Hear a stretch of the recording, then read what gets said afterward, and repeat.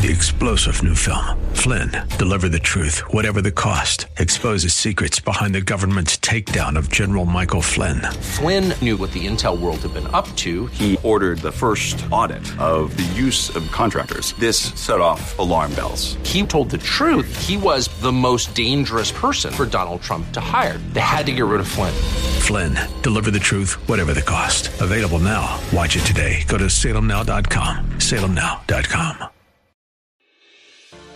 Welcome to this KGNW broadcast special, Heart of the City. Pastors, ministry leaders, and churches have received a call to serve their communities with the love and compassion of Christ.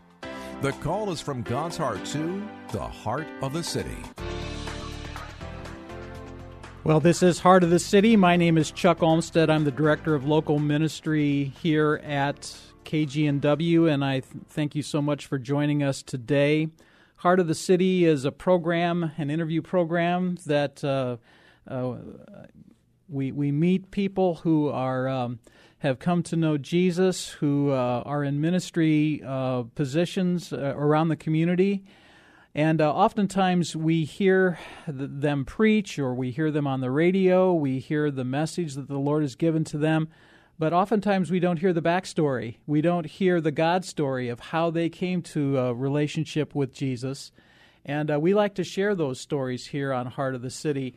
With me today is a man that I just met, and really excited to have you here, Marvin Charles. Welcome this morning. Thank you. Thank you for allowing me to be here this morning. Yeah. Well, like I say, you and I just had an opportunity to learn a little bit about each other, and you have an organization called Divine Alternatives for DADS Services, or DADS, yes. And here in the Seattle area. And how long has that been going on?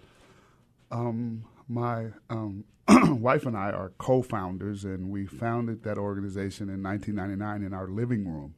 Wow. In Seattle, the Rainier Valley area. So 17 years, yes. right yes. about now, yeah. And we're going to talk a little bit more about DADS and what you do in this area, but you've got an incredible story, and I've had an opportunity to read your book, Becoming DADS, A Mission to Restore Absent Fathers, and you have a story that's pretty unique, I think, for a lot of people.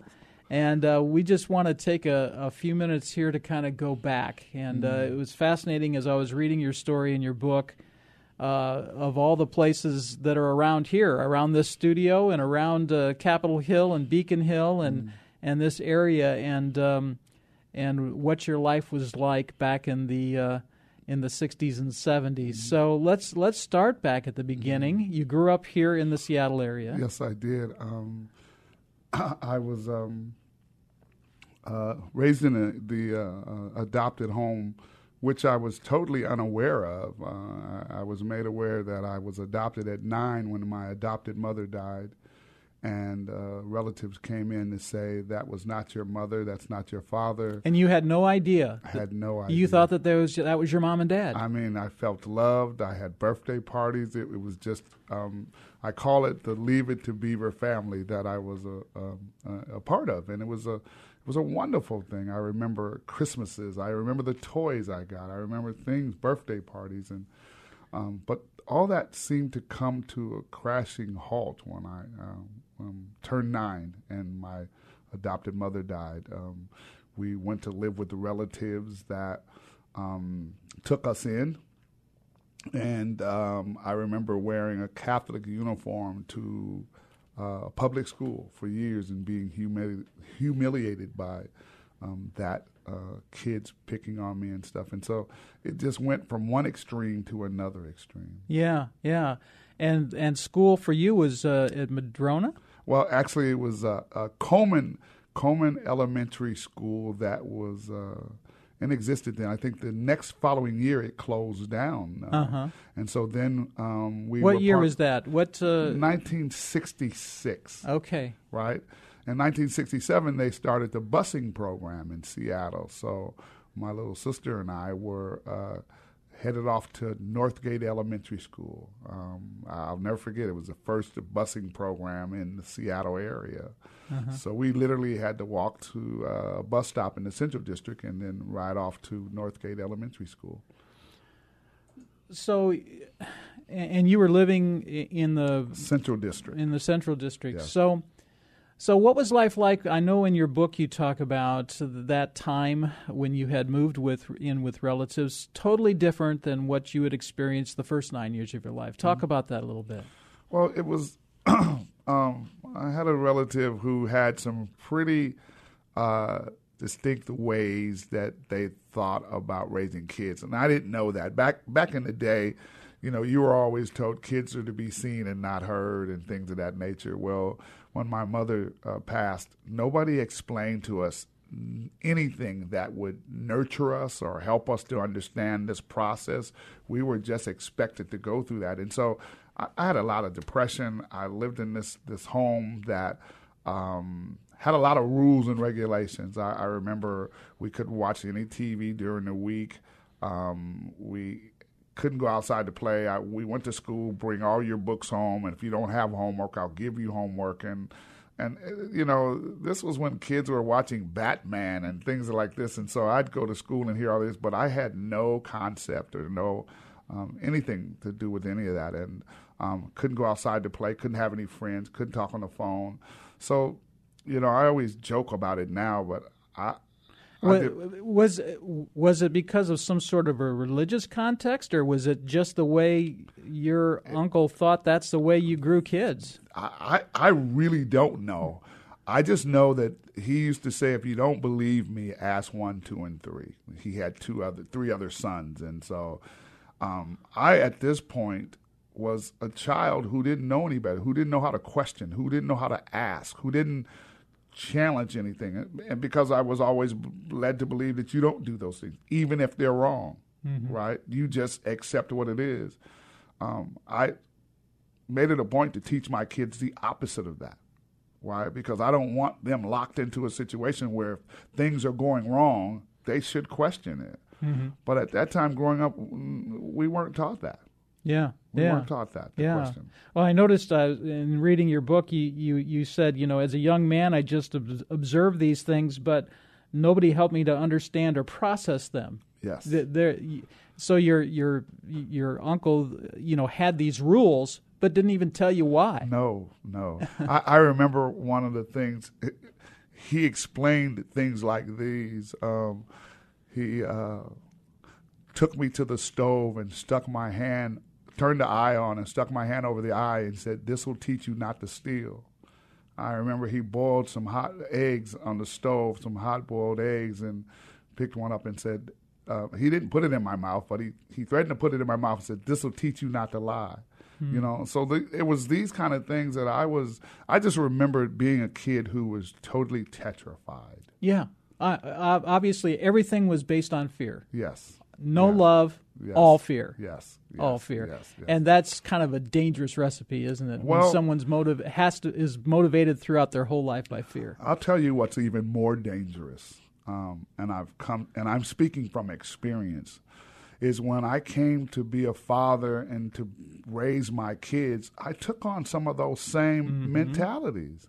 Now, that's dangerous. Why? Because I had nothing else to base it on, and I always remember what it did to me. It put the fear of God in me, so maybe I should put the fear of God. It wasn't long after that my wife kind of let me know, this didn't work then and it's not going to work now. You know what I mean? But those were some of the things that I know that we as parents kind of go in. We pull some of that stuff. If that stuff is negative stuff, then we pull some of that negativity right along with us. And we have to figure out how not to do that. Well, and oftentimes it's only by the grace of God that we're able to understand or recognize those things, and those patterns continue to perpetuate throughout the generations. Amen. It happens. The Word talks about the fact that the sins of the fathers are visited on the third and fourth generations, isn't it? Exactly. And so there has to come along some sort of a redeemer or some sort of redemption somehow that happens in your life to be able to break free of some of that cycle. I got to tell you, for me, it was understanding that I could have a personal relationship. When that was brought to my attention in the midst of my madness, somebody said, you could have a personal relationship with God. And I remember my exact words were, "You mean I ain't got to do this anymore?" You know, I could surrender all this that I thought this is how it goes and that's how it goes and this is how you do it. I don't have to even make those decisions anymore. It was free, life free. Yeah. Well, I don't want to get too far into the mud, but people need to hear your story. Mm-hmm. So, you know, talk to us about, you know, with this living situation that you were in, what happened next, you know, as far as high school or school itself, and then your life in your early teenage years? Well, you know, I went through that for a number of years, and then I was able to get away from that for a couple of years. My uncle said, you know what, you need to go stay with your father. So I went to go live with my father, and it was really out of frustration that he said that. And I don't even know what the frustration was, but so I went to live with my father, and those 2 years living with my father, he was different than he was when I grew up with him.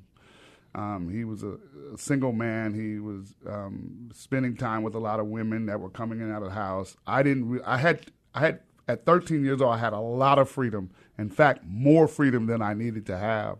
But in having that freedom, I started undertaking behaviors. I was stealing. I was doing all that kind of things that I felt that I had to because nobody was providing for me. Mm-hmm.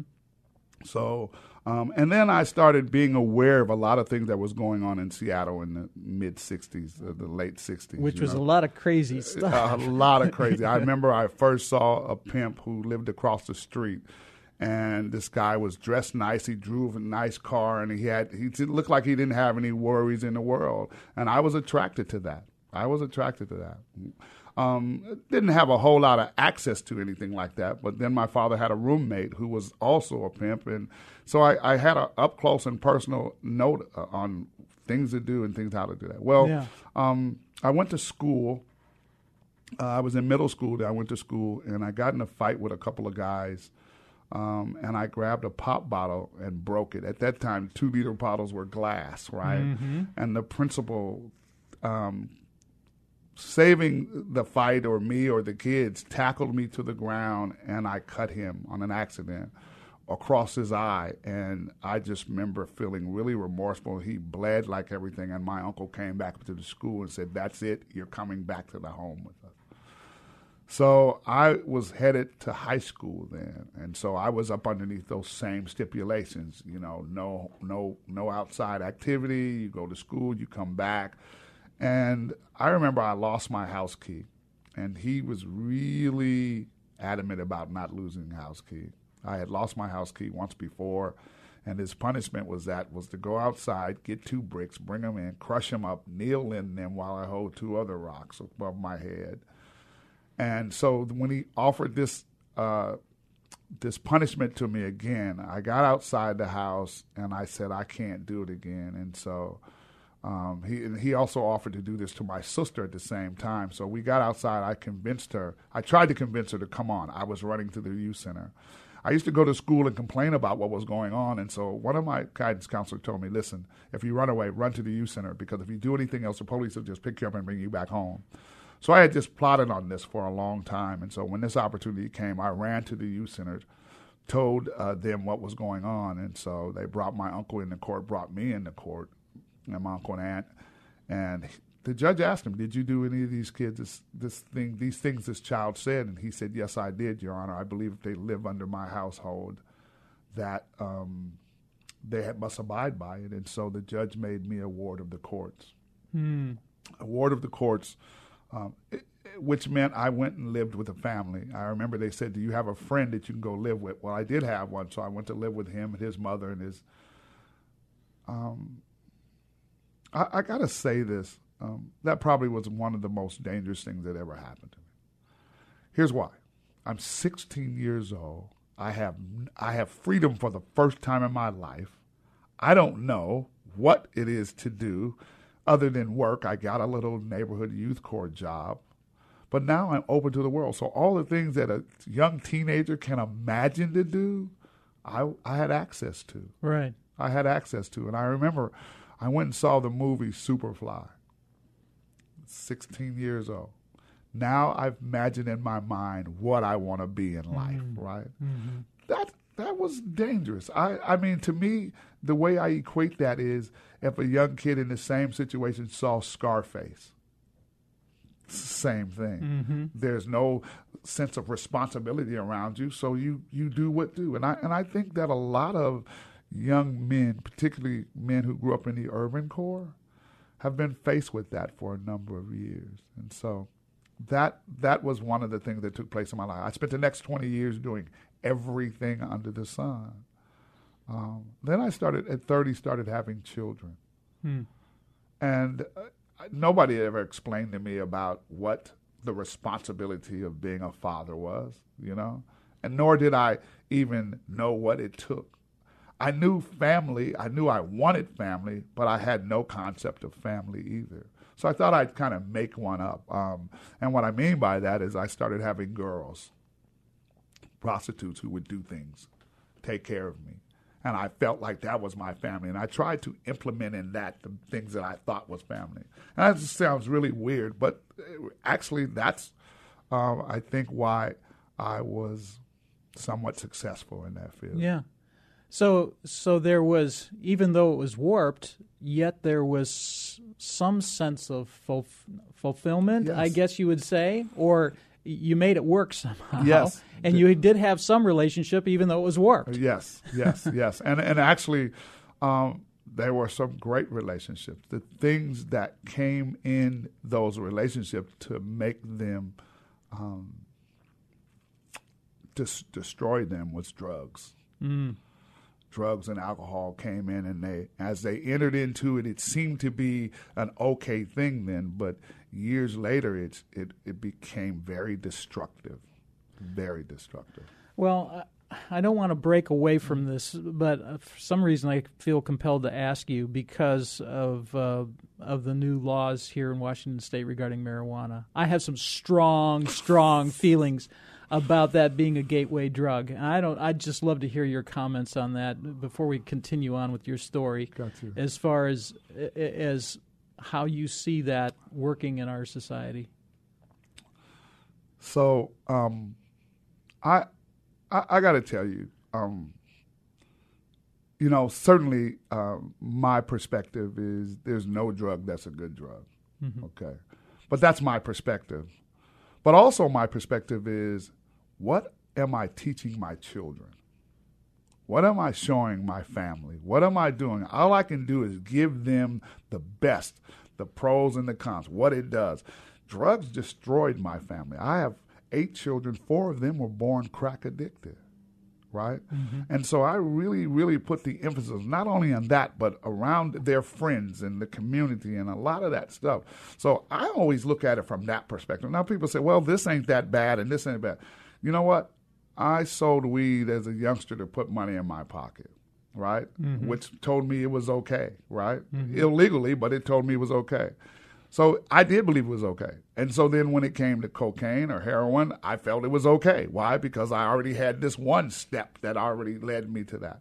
Now, I'm not saying that that's for everybody's understanding, but certainly, me having children who are entering into society, I want to give them the best opportunity that I can. And for me, drugs don't allow that. Yeah. Well, I can agree with you on that, and I won't get into all my feelings. I wanted to hear yours because I've seen it as a gateway drug for so long, and I've not seen very many good things come out of the marijuana scene or as it moves on to other drugs. And so you're in your 30s and.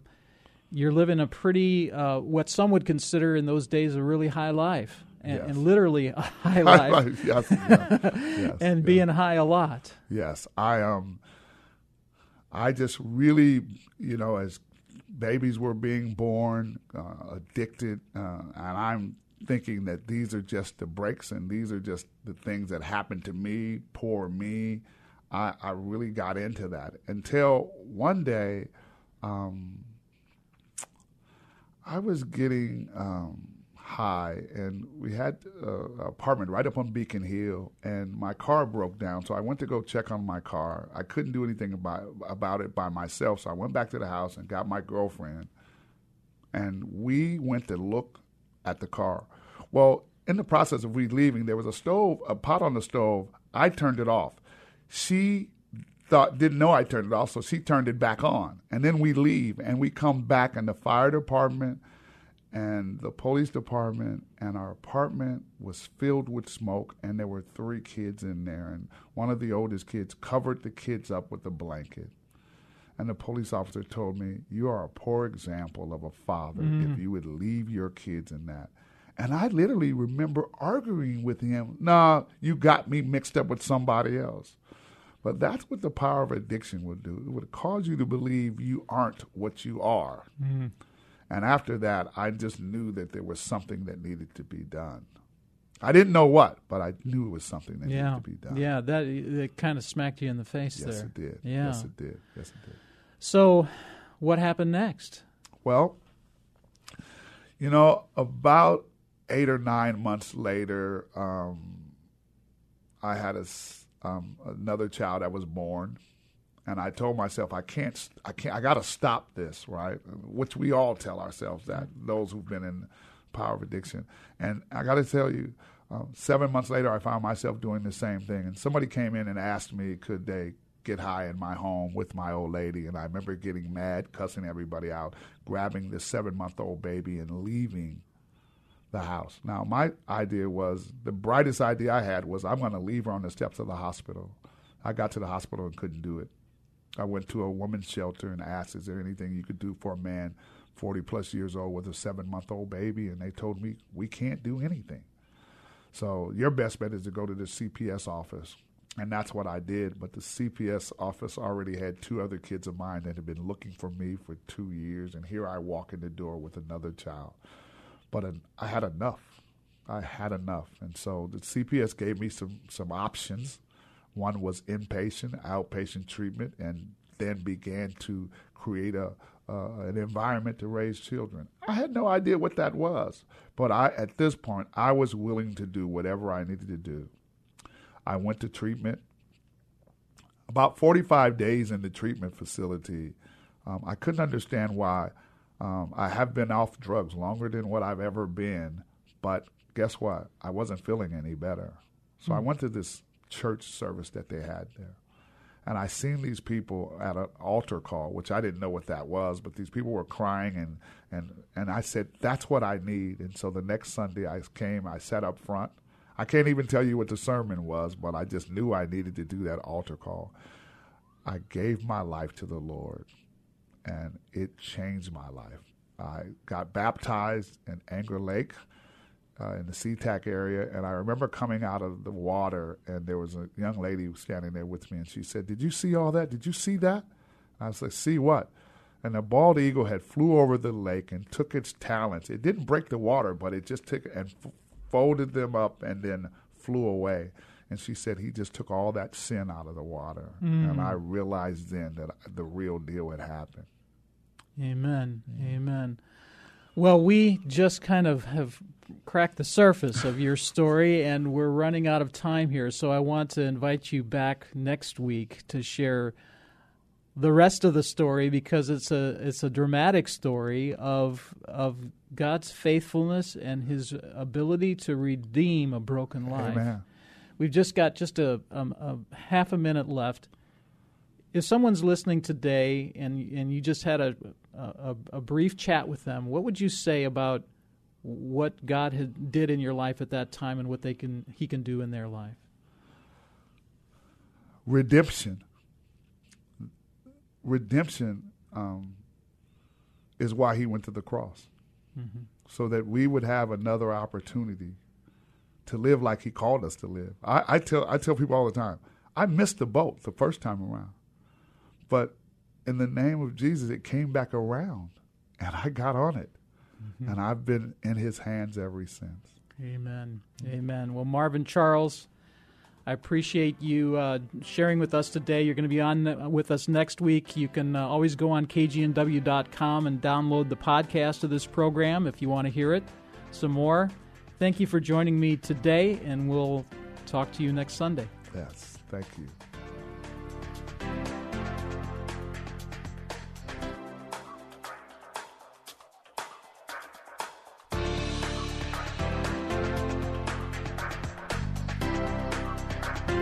You've been listening to this KGNW special, Heart of the City. For more information about how your pastor or ministry can be featured on KGNW, call Chuck Olmsted at 206-269-6216 or go to kgnw.com. 3-star General Michael J. Flynn, head of the Pentagon Intelligence Agency, knew all the government's dirty secrets. He was one of the most respected generals in the military. Flynn knew what the intel world had been up to. He understood its funding. He ordered the first audit of the use of contractors. This set off alarm bells. The explosive new documentary, Flynn, Deliver the Truth, Whatever the Cost, uncovers the facts behind this scandal. Flynn told the truth. He was the most dangerous person for Donald Trump to hire. I find out the worst enemy that I'm going to face in my life is right here in America. They took my assessment and they wanted me to change it. And I was like, I'm not changing it. They had to get rid of Flynn. With in-depth interviews, archival footage, and never-before-seen personal records of the man behind the headlines. I just felt like I was drowning. Flynn, Deliver the Truth, Whatever the Cost. Available now. Watch it today. Go to salemnow.com. salemnow.com.